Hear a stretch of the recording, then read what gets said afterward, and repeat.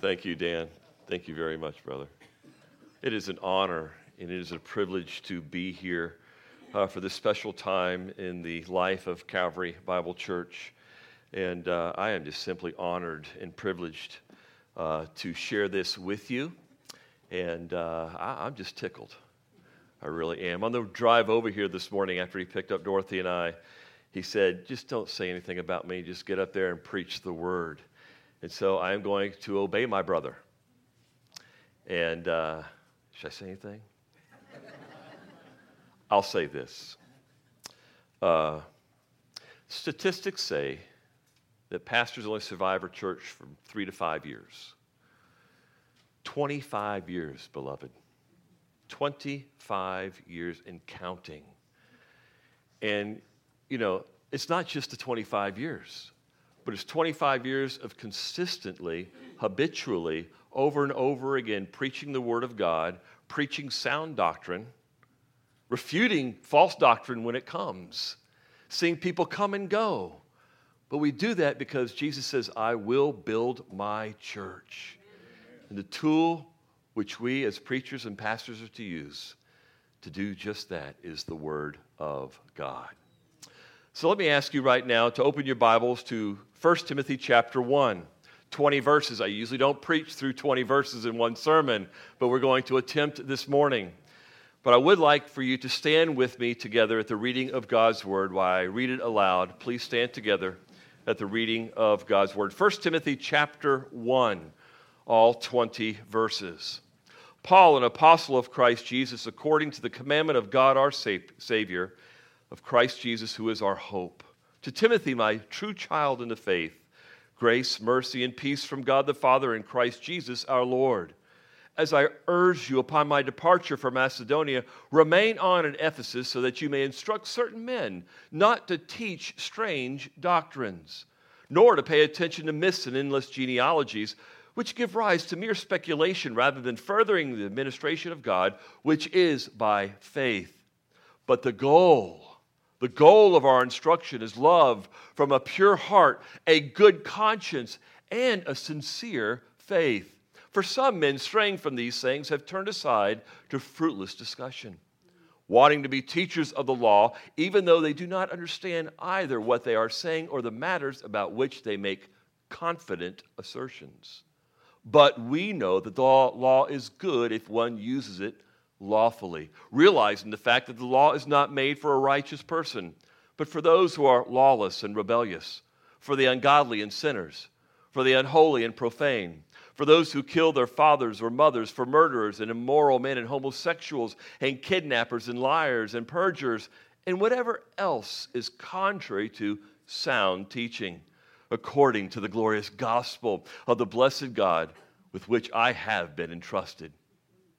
I thank Christ Jesus our Lord, who has strengthened me, because he considered me faithful, putting me into service.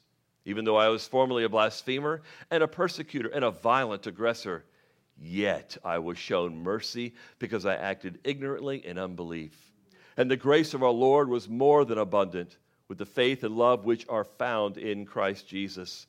It is a trustworthy statement, deserving full acceptance, that Christ Jesus came into the world to save sinners, among whom I am foremost of all.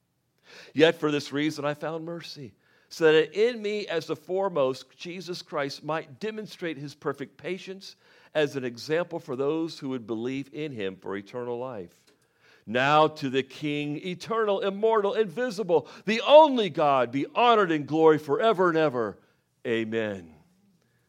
This command I entrust to you, Timothy, my son, in accordance with the prophecies previously made concerning you, that by them you fight the good fight, keeping faith and a good conscience, which some have rejected and suffered shipwreck in regard to their faith. Among these are Hymenaeus and Alexander, whom I have handed over to Satan, so that they will be taught not to blaspheme. Let's pray. Heavenly Father, Lord God, thank you for the wonderful, life-giving words that have come from you. They're inspired for your glory and for our good. They bring us closer to you. They open up our minds to the glory and the splendor of Christ. They teach us how to live for him, They teach us how to protect the gospel. They teach us how to interact with the world around us.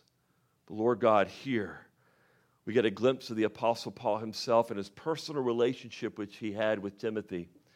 And we learn that amidst of that Paul showed great transparency when he said, I am the chief of sinners. I am the sinner most of all. And that's the apostle saying that, Lord. How much more should we? So God, take this feeble and frail sinner. Take my mouthpiece and make it yours. Jesus Christ, Jesus, be exalted today. Not just through the preaching of your word, but in the hearts of your people. And may we walk out with a greater Savior than we came here with.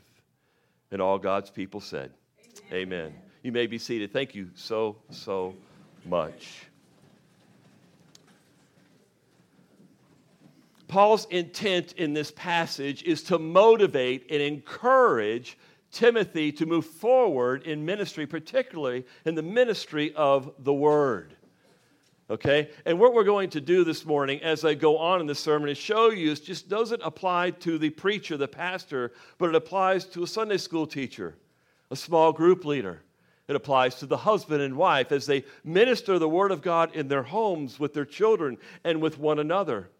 It also applies in the friendships that you have with one another. When you meet over coffee, when someone asks your opinion about what you think of things, may it be that our opinions have been shaped with the Word of God so that it goes forward even in a conversation over coffee or lunch. Now, I want to go over the outline real quick with you, and it's in your bulletin. There's 4 points to be said here. First of all, Paul reminds Timothy of his affections for him. And we're going to see in a moment why that is so important. Number 2, Paul exhorts Timothy to confront false teachers. That is not an easy thing to do because in this context, these false teachers are part of the church. So the people that you know, they're people that other people know. So it's not that easy as it seems on the surface. Number 3, Paul shares his own perspective as a minister. He's being transparent in verses 12 through 17 because he's called to the ministry of the Word. It's so easy for one to become very prideful in ministry. But what one must consider all the time in ministry, no matter how old one gets, is remember from whence they came. And that's what Paul does in that passage. And finally, in verses 18 through 20, Paul charges Timothy to enter into battle. This, folks, is spiritual warfare. To hold up the truths of God's Word is spiritual battle, spiritual warfare. But I want you to notice one thing in these 4 points. Notice the weaving between Paul's personal care and concern for Timothy with the charge of ministering the Word. Point number 1 and 3 are woven into the charge. And so I want to look at point number 1, verses 1 and 2. He reminds Timothy of his affections for him. He basically gives a brief description of his relationship with Timothy. It's important to realize that Paul begins with more than just the average greeting or welcome. In verses 1 and 2, he conjoins his apostolic authority with his personal relationship. He's saying, I'm not just your apostle. I not only carry with me the authority of an apostle or pastor, but I want you to know something, Timothy. I am your close friend. But it's not just a friend here. Notice what it says in verse 2. To Timothy, my true child. That's beautiful. Do you have someone in Christ that you have invested in to the point where you can look at them with the affections of a father or as a mother because you've poured into them? So when it comes to charging men and women to minister the Word of God to other people, it's not just a charge. It's couched with affections and love that a father has for a son or a mother, a daughter. In other words, what he writes as an apostle is written with the affections of a father. Oh, how does that apply today at our homes with our children? I was so prone, back in the day, to just tell my children what to do. Do this, don't do that. I charge you to do it this way, don't do it that way. And forget about the affections that they so needed from me. It's not just about preaching the word. It's not just about ministering the word of God. It's doing it with a certain attitude. It's doing it with a heart full of compassion and affection. Now, we know also the study of Scripture that by the time of this letter, they have known each other. Paul and Timothy have known each other for about 15 years. 15 years. Timothy is first mentioned in Acts chapter 16, verses 1 and 2. Most likely, he came to faith in Christ under Paul's preaching back in Acts chapter 14. But by the penning of this letter, it's been 15 years. So Timothy had been with Paul for a long time, which means simply he accompanied him during at least the second missionary journey. So what did he see? Well, he had the privilege of watching Paul minister the gospel and interacting with people. He had the privilege of watching him pray and preach and teach one-on-one, to counsel and to preach to crowds. He saw him under incredible pressure. He even most likely saw him suffer. I probably saw him cry at times. He might have saw him get frustrated. But he was there with Paul throughout. He accompanied Paul as he planted churches. So it was during this 15-year period that Timothy and Paul grew fond of one another. In 1 Corinthians chapter 4, verse 17, by the way, Paul describes Timothy as my beloved and faithful child in the Lord. Later in Philippians chapter 2, verse 22, quote, he served with me in the furtherance of the gospel like a son serving his father. Notice the language there. It's not a mistake. It's intentionally put there by the Holy Spirit as he moved Paul to write this down.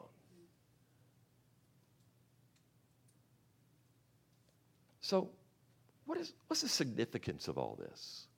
Well, here's the significance of verse 2 of these affections. Paul knows what he's getting ready to tell Timothy. He's getting ready to charge him with a difficult task. And so, like a father does, he begins to push him. Real quick, let me turn there. Notice 1 Thessalonians.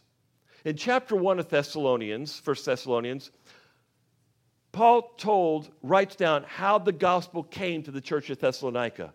And it came with power. But in chapter 2, he expresses how he came to them. Notice what he says. Chapter 2, verse 1, for you yourselves know, brethren, that our coming to you was not in vain. Notice this, our coming to you. So it's not just I preach the word, it's how I come to you with the word. Excuse me.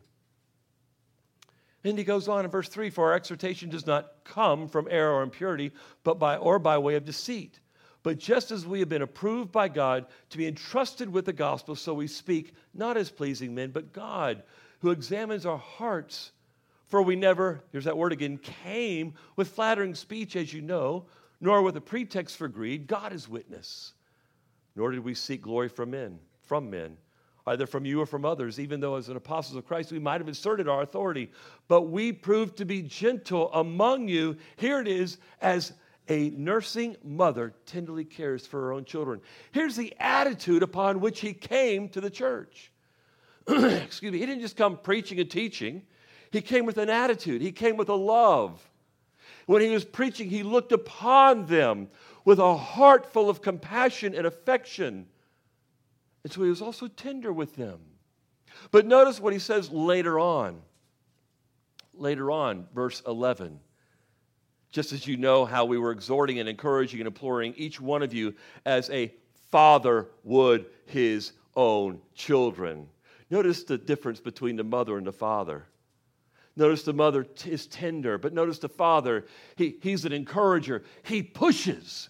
I know you can do better. I know you can do this. I know it's going to be difficult. I know it's going to be incredibly difficult for you. And there's going to be times that you want to quit, but I know as your father, I know you can do this. Be faithful. Do it, Timothy. So we see this unfolding here.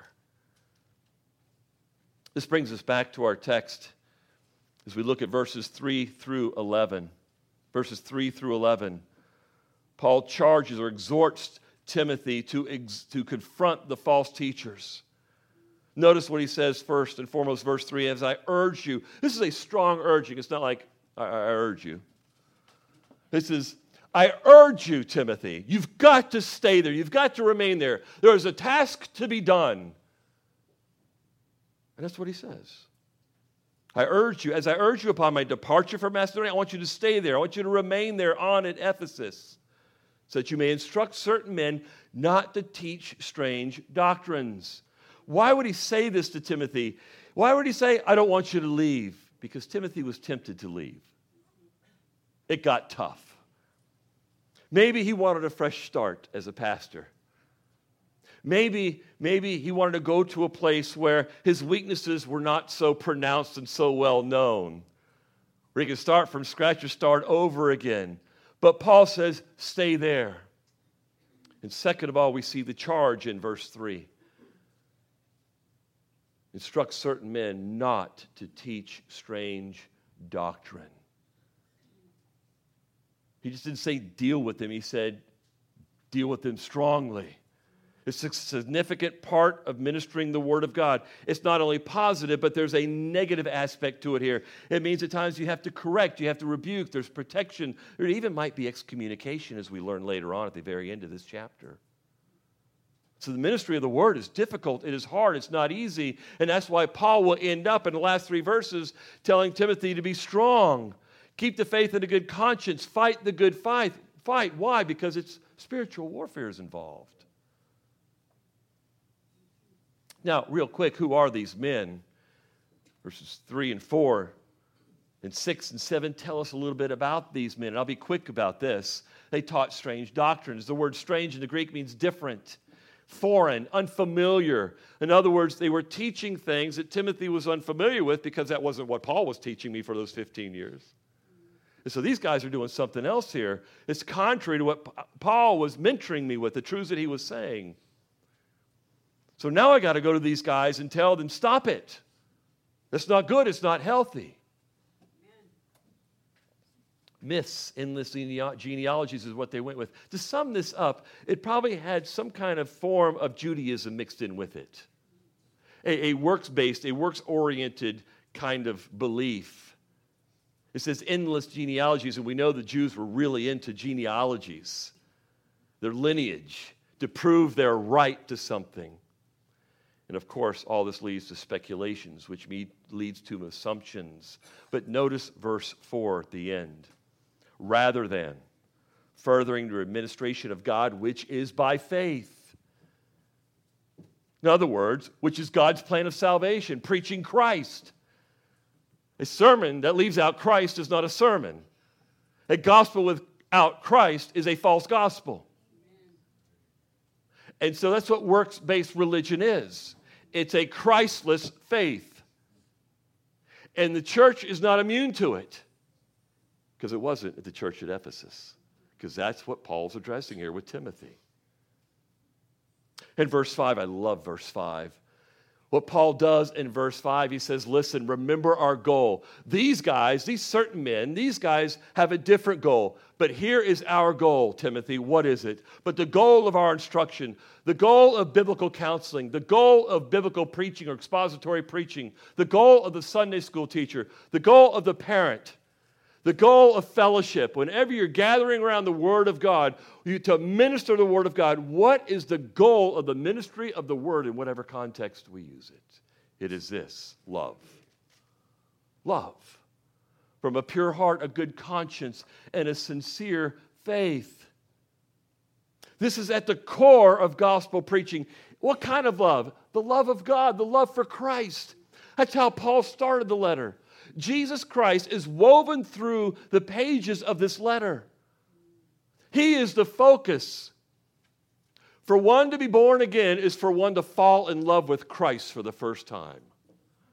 Amen.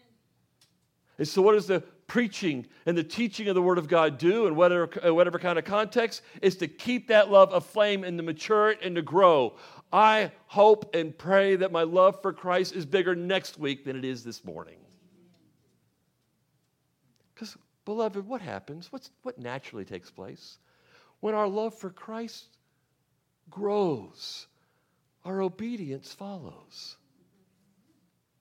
Fruit will be born, birthed, ripened. You see that? But notice where it comes from: a pure heart, a good conscience, and a sincere faith. Simply put, the word pure means free from filth, dirt, corruption, untainted. A heart absent of anything that doesn't belong. No impurities or anything that will weaken it. That's what it means, a pure heart. A good conscience is an awareness of right and wrong, as Calvin says. It's nothing else than integrity of the heart. Wow. The idea is this: as one is ministering the word, in whatever shape or form, whether it's over a cup of coffee, the counseling room, or preaching on a Sunday morning, whenever you're ministering the Word of God, one should not only strive to handle it accurately, but he should strive to deliver it with a good conscience, because he's been striving to live it. So he should strive to deliver it with a good conscience, honest zeal. His life and conduct should be in harmony with what he preaches. That's why preachers hang on 1 John 1:9. If you confess your sin, he's faithful and just to forgive you of your sin, to cleanse you from all unrighteousness. I don't know about you, but I know about me more than anybody else. My wife knows a little bit more. I know the Lord knows a whole lot more. But I don't go a week without sinning. You back up. I don't go a day without sinning. Maybe not just in action. That's usually the case. In thought, motive, selfish desires, right? So that's why we want to be in the ministry of the Word. And the first and foremost thing I want is the Word to minister to me first, before I got to deliver it, before I share it over a cup of coffee, before the Sunday school teacher, as they're preparing their lesson. They're interacting with the Word of God because they're going to deliver it, but they want to do it with a good conscience. And then finally, sincere faith simply means the absence of hypocrisy, the absence of... What's the main idea here in verse 5? It's simply this. You can sum it up in one word: sanctification. Sanctification. That's what he's talking about here. That's the one word that expresses verse 5. The sanctification of the heart, or the whole person. In other words, when the ministry of the Word of God has as its aim the heart, not behavior modification, but the heart. To the point where my faith is becoming more and more genuine and sincere. Because God is dealing with the whole person. Christianity is not conformity to outward symbols and signs and behaviors. It's the indwelling of the Holy Spirit to make that person alive in Christ, so they fall in love with Him, they fall in love with His Word, and all of a sudden things are new. Amen. And so they want to devour God's Word, they want to eat it up, they can't get enough. Because they know what the Word of God will do to them first. It'll conform me to the image of Christ. And that's your call as a believer. That's the call of every Christian. Pure heart, good conscience, sincere faith. Whether it's expository preaching, biblical counseling, as I said, a Sunday school teacher, small groups, parents with their children, husbands and wives who are sitting in a restaurant eating with a brother or sister in Christ. The purpose of the ministry of the Word from beginning to end is falling in love more and more with Jesus Christ. The more you're in love with Christ, the more the church will exalt Him. The more the church exalts Christ, the more we fulfill why God called us, why He saved us, to glorify Him. You can't glorify God apart from exalting Christ. You just can't do it. You just can't do it. So let's go on. Let's go on. Verses 6 and 7, Paul tells us a little bit more specifically about these men who had drifted away. These men who have drifted away. For some men straying from these things have turned aside to fruitless discussion. They're bantering around theology. They're questioning things. Verse 7, they were wanting to be teachers of the law. Here he begins to narrow in a little bit more of what was going on here at the church at Ephesus that Timothy had to deal with and confront. There were people who wanted to be teachers, and they were mishandling the Word of God, which simply meant they were using it not for the reason why God gave it. God did not give us the law to make us good beautiful, wonderful, holier than thou people. No, he gave us the law as a beam, as a light unto our soul to show it that my soul is dark and ugly and that I need Christ. And apart from Christ, I am condemned sinner, destined for hell. Never be afraid to say that, particularly in our day and age. It is more and more unpopular, incredibly more and more unpopular. You know, when you hear the word hell in our society, people begin to shrivel back and go, oh! Beloved, it's just as real as heaven. And part of gospel preaching is warning people of the judgment to come. You don't even want your worst enemy, this enemy, to spend a second in hell. It's nothing but torment and gnashing of teeth. It's absolute away from the presence of God in its entirety, with no hope, no chance whatsoever, apart from the glory and splendor of Christ. And you want to know what makes it even worse? Those who will be in hell one day will be confronted truly with Christ and who he is. They will see him for who he is in his glory and his majesty, and they will be made to bow down before him. Philippians chapter 2. And then, beloved, they will be called and moved to where there is gnashing and weeping. Imagine that for a moment. I say this to stir our hearts towards evangelism. When we look at people, don't look at people as people, but as souls for whom Christ died. And so when you see that, you wouldn't wish this on anyone. Imagine someone seeing Christ for who he is at his second coming, and all of a sudden, they got to be departed from him for all eternity. Wow. Let's move on. Verses 8, 9, 10, and 11. Paul goes on in this charge or this description of these people, and he says, here's the purpose of the law, 8, 9, and 10. And he gives this laundry list, and it's not exhaustive. We read them earlier. But then we get to the end of verse 10, and he says this, and whatever else is contrary to sound teaching. Sound teaching. What is sound teaching? Let me give a couple points here. Number one, the word sound means pure. It's where we get the word hygienic from. Whole, pure, you know, the hygiene, okay?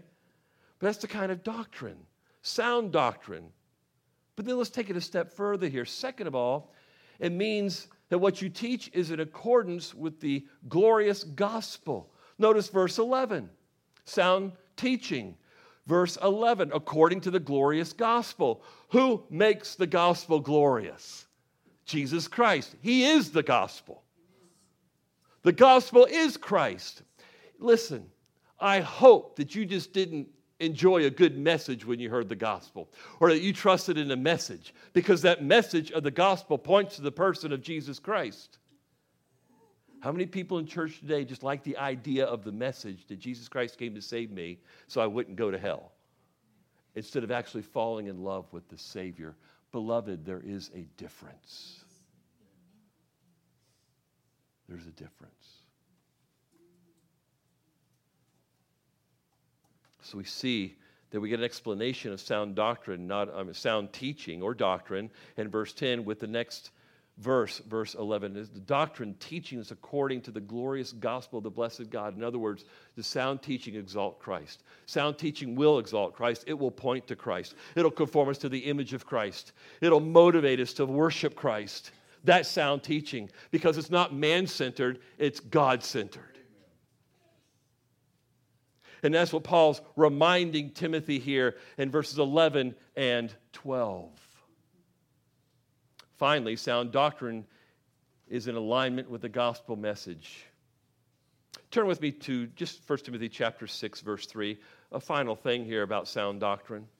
A little nugget here, verse 3. It promotes godliness. Sound teaching from the Scriptures promote godliness or Christ-likeness. Chapter 6, verse 3, if anyone advocates a different doctrine, it does not agree with sound words. Those, what are sound words? Same Greek word there, sound. What are those words? Those of our Lord Jesus Christ and with the doctrine of the teaching conforming to godliness. You see that? Sound teaching, sound doctrine has as its aim a love for Christ, a love for His glory. That's why strange doctrine is so bad. That's why you've got to get rid of it. That's why Paul is charging him, you've got to get rid of this. I'm not asking you, I'm telling you, because it will not promote godliness. You leave strange doctrine in the church for a long period of time, they will get their eyes off of Christ. They will not be His representatives on earth. They will be bad ambassadors. As a matter of fact, after a long period of time, unbelievers will creep in and be comfortable with what you're doing at church. Were you ever comfortable when you came to Christ? I was tremendously uncomfortable when I came to Christ because He dealt with my sin, and I didn't like it. But because of Him, what I didn't like ended up me falling in love with Him.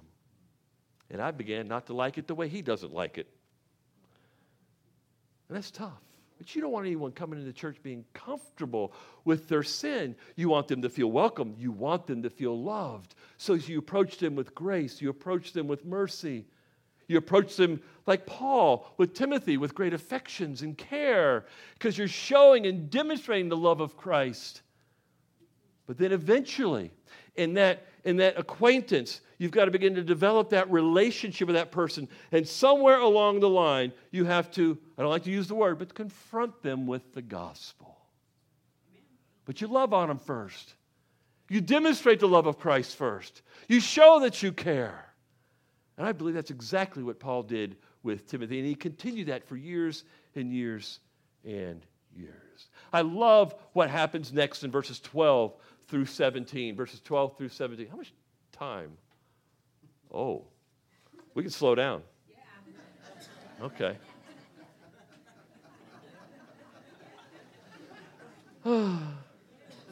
Let's go on. Verses 12 through 17. I love what Paul does here. He opens himself up to Timothy. I think Timothy already knew this. But what Paul's going to say in verse 12, what he does say, he says, I thank Christ Jesus our Lord who has strengthened me because He considered me faithful, putting me into service. And what he says from 13, 14, and 15 is to remind Timothy, I'm not boasting about myself. I'm not boasting. I'm not being arrogant here. The fact of the matter is, Christ strengthened me for service. And notice the sequence there. Notice the sequence in verse 12. Christ first gives him inner strength, okay, which resulted in Paul's what? Faithfulness. So when you talk about the pastor being faithful in the preaching of God's word, it obviously comes from who? Christ, strengthening him. So what Paul is saying in these verses, he's reminding Timothy this. We can say it this way. It's all of grace. I can't boast in anything. Did God call me to preach the word? Yes. Did God call me to pastor? Yes. But it's not upon my strength that I do those things. It's all of grace. You see that? That's what Paul's doing in 12 through 17. As R.W. Stott writes about verse 12, it is striking that he refers to the inner strength Christ has given him before he specifies the ministry to which he was called. That's why we're in the Word of God. So that's why you want to be in the Word of God, so that you can be strengthened, so that you can use the gift He has given you with strength and be faithful to whatever He's called you to do. This is not limited to a pastor. This has application across the board to you, to the body of Christ. Because listen, you don't have to be in an official capacity to minister the Word of God. Oh, there are official capacities. There's the pastor who preaches the Word of God. There's biblical counseling. People have been trained for that. Men and women have been trained. There's a Sunday school teacher. There's small group leaders. But beloved, putting all that aside, there's me and you in our homes. There's a husband ministering the Word of God to his wife, even a wife ministering the Word of God to her husband. There's mom and dad ministering the Word of God to their children. So what the principles here transcend to the home. There's you sitting down with somebody else here at Calvary Bible Church during the week over a cup of coffee or having lunch, and you're having fellowship. And because the Word of God has been ministered to you, you want to minister that Word to the person across the table from you. It's building up one another. It's encouraging one another. And it comes from affections that we have one towards another because we've been bought by Christ. I love what Paul says here. Look, we'll go on with these verses. Even though I was formerly a blasphemer, you see what he's doing here. He's thinking of the past now, from whence he came, and a persecutor and a violent aggressor. He was an accessory to murder many, many times. He hated the church. He hated Christ. He had people thrown in the jail who he knew was going to end up dead. He says, I acted ignorantly in unbelief. I didn't know who Christ was when I was doing those things. You know that Paul was a Pharisee during the life of Jesus? Paul was out there doing his own thing. As we're reading the Gospels, somewhere out there is Paul being a Pharisee of Pharisees. Notice verse 14, and the grace of our Lord was more than abundant. Notice where Paul goes in verse 14, grace. Grace. He's saying, Timothy, I know God's called me. I know God's strengthened me. I know that he called me into service. He found me faithful, verse 12, and he put me into service. But I want you to know this. It's all of grace. I'm not saying verse 12 out of arrogance or pride. I'm saying it with absolute humility. You know how we know this? Keep going. Look at verse 15. And it is a trustworthy statement deserving full acceptance that Christ Jesus came into the world to save sinners. And here we go. Among whom I am, not past tense, present tense, foremost. Wow. Wow. So when I'm preaching the Word of God to you, I must do it with utmost compassion and love, and with this thought, Father, I'm probably a worse off sinner than all these folks I'm preaching to. Man, what perspective. So preach the word with boldness, but yet tempered with humility. That can only be done by the work of the Spirit in our lives. That is not something we as people can conjure up. It is a gift of God. Now I want you to see this. Verse 16, yet for this reason I found mercy. So that, here's the purpose, in me as the foremost of what? Sinners. And by the way, he just got done describing all these sin and sinners in verses 8 and 9. This is fresh on his mind as he's writing this. So when he says, I'm the chief of sinners, you go back up to verse 9 and read the list again. And he's mentioned in that list, because he says at the very end of verse 9, for murderers. And I'm sure Paul would say, and there's other things in this list that describe me as well. So that in me, the foremost, Jesus Christ. Notice the attention now. Notice he's preaching, he's describing to Timothy, he's encouraging him, and he kind of brings it home. And who's home other than Jesus Christ? So he's bringing this discussion back to Christ himself. For this reason I found mercy, so that in me as the foremost, Jesus Christ might demonstrate his perfect patience as an example for those who would believe in him for eternal life. If there's no other reason to be sanctified and set apart and made godly, it's for this reason right here. So I can be an example to the unbeliever that Jesus Christ is alive, the gospel is true, and it goes forth with power, and may I be an example of that. Wow. And look at the perfect patience. Here's Paul doing his own thing during the life of Christ. And here's Jesus ministering to the disciples. Paul's just nowhere on the scene. He's just out of the picture. But he was not out of the eyes of God. That whole time, Paul was just being a Pharisee, a Benjamite. He was just studying that law. He was doing the best he could. And then Jesus died. Then he was resurrected. Where's Paul? Nowhere to be found. But the church began to grow. Christ was exalted. The gospel spread. The rule and reign of Christ in the hearts of men and women and children began to go forth. The church is growing, and here comes along Paul, hating it every step of the way. But God. But God. It's called divine interruption. It's called sovereign grace. But God, rich in mercy, but God, rich in grace, struck him down on that road. And Paul never forgot it. Even years later, near the end of his life, penning this letter, did not forget from whence he came, and could always look at the people he was preaching at, and preaching to, and preaching for, and say, but by the grace of God, there go I. And Paul's showing us here that it wasn't fake. This is not a fake humility. This is genuine and real and true. This is what's inside the back of the mind of the preacher, the Sunday school teacher, the small group leader, as they're leading in the ministry of the word. That's in the back of their minds. And so they can distribute the word of God in humility. But I love, can I say it enough? I love verse 17. What does Paul do here? He just breaks out in worship.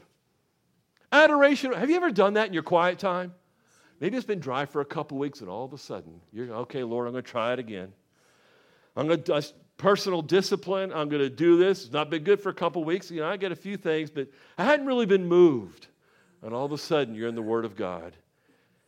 And you're preparing maybe for a passage like this, and the tears start just flowing. And you break out in adoration and worship.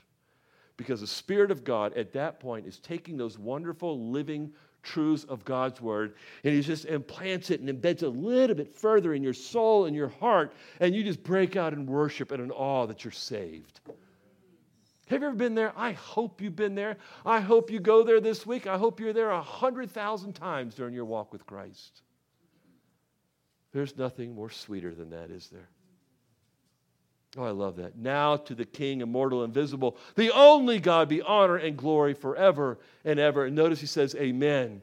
He's just writing, and he remembers back. He's being transparent with Timothy. In the midst of encouraging him and charging him for this ministry, Paul's just saying transparently, I remember my past. And verse 12, by the way, when he says, he strengthened me, considered me faithful, putting me into service. What do you think he's doing with those phrases? He's saying, Timothy, you too. Timothy, you too. Timothy, you too. You need to hear this. And Paul explains, I want you to know I'm not boasting here, 13, 14, 15, and 16. And all of a sudden he just breaks out into worship. When you're in the Word of God for a while and it doesn't lead to worship, get on your knees and cry out to God. And say, God, help me worship you. God loves to hear it. He loves to hear those wonderful words from our lips. I love you. I adore you. I bow down before you. Here's my heart. I want to obey you today. I want to display you to anyone I come in contact today. You see, that's the purpose of sound doctrine. And that's why Paul's charging Timothy here, get rid of the strange doctrine. Because it will never lead to verse 17. Strange doctrine never leads to adoration and praise and the worship of Christ. And so we must get rid of it. The leaders must not tolerate it.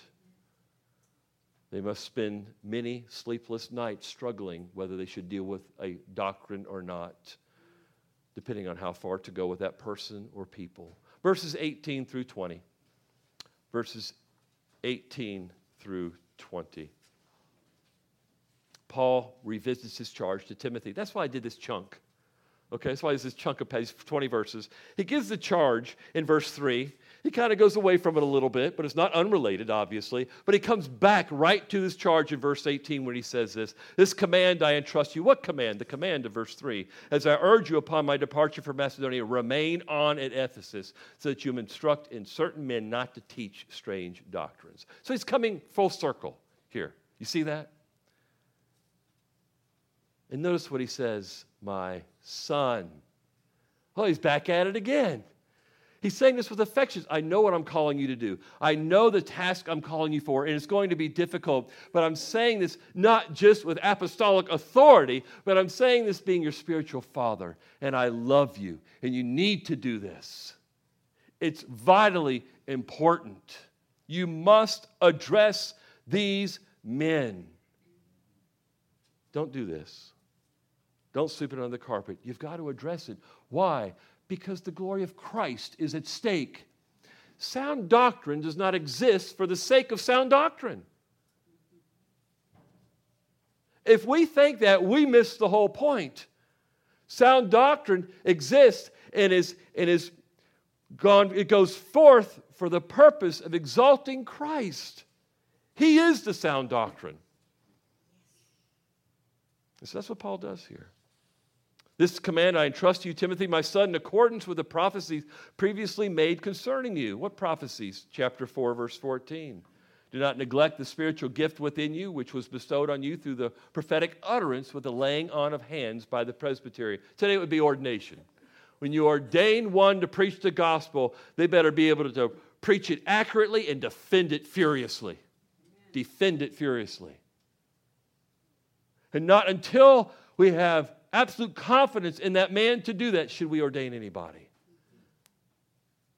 Because Christ's reputation is what we love. That's who the world needs. And so that's where Paul is going with this. But I notice in this charge to Timothy, he says, fight the good fight. Look at the end of verse 17. Fight the good fight. What is he saying here? He says, I'm calling you to enter into spiritual warfare. That's the language here. Fight the good fight. It's not going to happen just by sitting around doing nothing. You're not just going to run through a couple of hoops. You've got to fight. Now, how do you do that fight? How do you actually fight it? Verse 19, keeping faith and a good conscience. Keeping faith means to hold on to the faith. To hold on to sound doctrine with one hand and having a good conscience in the other. Here's a word picture for you.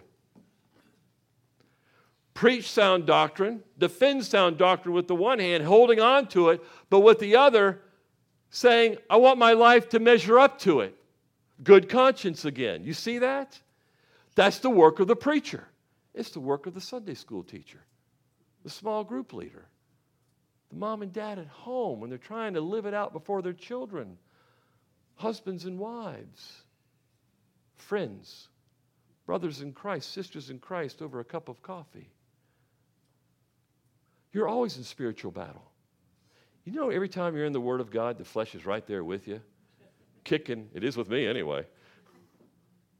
Every step of the way. I love what he tells Timothy this. It's not going to be easy. It's spiritual. I'm calling you to enter into battle. You fight not against flesh and blood, but the powers and principalities in the dark places that raise up all this junk against the glory of Christ. All these philosophies and theories about who they think Jesus is instead of who the Bible says he is, and how the Bible tells us to live as followers of Christ. So keeping faith with a good conscience, sound doctrine in one hand, striving to live it in the other hand. And notice what he says next. Some have rejected and suffered shipwreck. Some in the church go AWOL. AWOL. They said, sound doctrine's not that important. But I still want to be a good person. I still want to be a church goer. But that's not the body of Christ. We are Christ's followers. Listen, beloved, and I know you know this, and I know Dan knows, I know the elders know this. There is a difference between a church being about itself and a church that is about Christ. Amen. There's a lot of churches today, I know this personally, and I see them all the time, that their churches exist for themselves. We want to grow so that we look good. We want our community to know that we're successful. That's not about Christ. It's about preaching truth. Truth matters. The gospel's alive. The word of God is living and sharper and active than any two-edged sword. It is the only offensive weapon that we have. But yet there were two men and that he mentions, because he says in verse 20, among these there were others, Hymenaeus and Alexander, whom I have handed over to Satan. Paul basically says they have not repented. Obviously, Paul, I would think, have already talked to them by now, and they have not responded. So he hands them over. You need to get out of the body. You're spreading strange doctrine, and your strange doctrine doesn't have verse 5 as the goal. You're not aiming whatsoever at love from a pure heart, a good conscience, and sincere faith. You're aiming at yourself. You want to be a teacher of the law for you to look good. You're self-centered in your teaching, not Christ-centered. And that's exactly what Paul is charging Timothy to deal with. And Timothy is not an evangelist roaming around. He's a pastor of a church. Wow. And 2,000 years later, it's no different. So I praise God for men who go before, men who go after, who hold the torch of the gospel accurately and faithfully at Calvary Bible Church. What a blessing to my heart and to my soul. You know, Hymenaeus and Alexander turned their back on God. How'd they do it? By turning their back on sound doctrine and godliness. And so Paul is saying, Timothy, you must address these men. It is your duty. Don't allow people to take portions of Scripture and mishandle them and misuse them. And the illustration is simply the law. The law was not given to make you a good group of people, but to show you how really ungood you are. Is that a good word? It's to show you how desperate you are as a sinner and in need of God's grace. And you have to go to a person to find God's gift, because that gift is Christ. If you want to be loved of God, go to Christ, because in Christ is the love of God. The world will tell you can go all sorts of places to find the love of God, but the Word of God says there's only one person you go to find the love of God. Romans chapter 8 is Jesus Christ. So finally, these are the reasons why we teach and preach. We counsel the Word of God, whatever the venue, Sunday school, teacher at home. And I don't want to leave anybody out, because we're all, in a sense, ministers of the Word, particularly in the home. So I want you to apply this to your lives as well.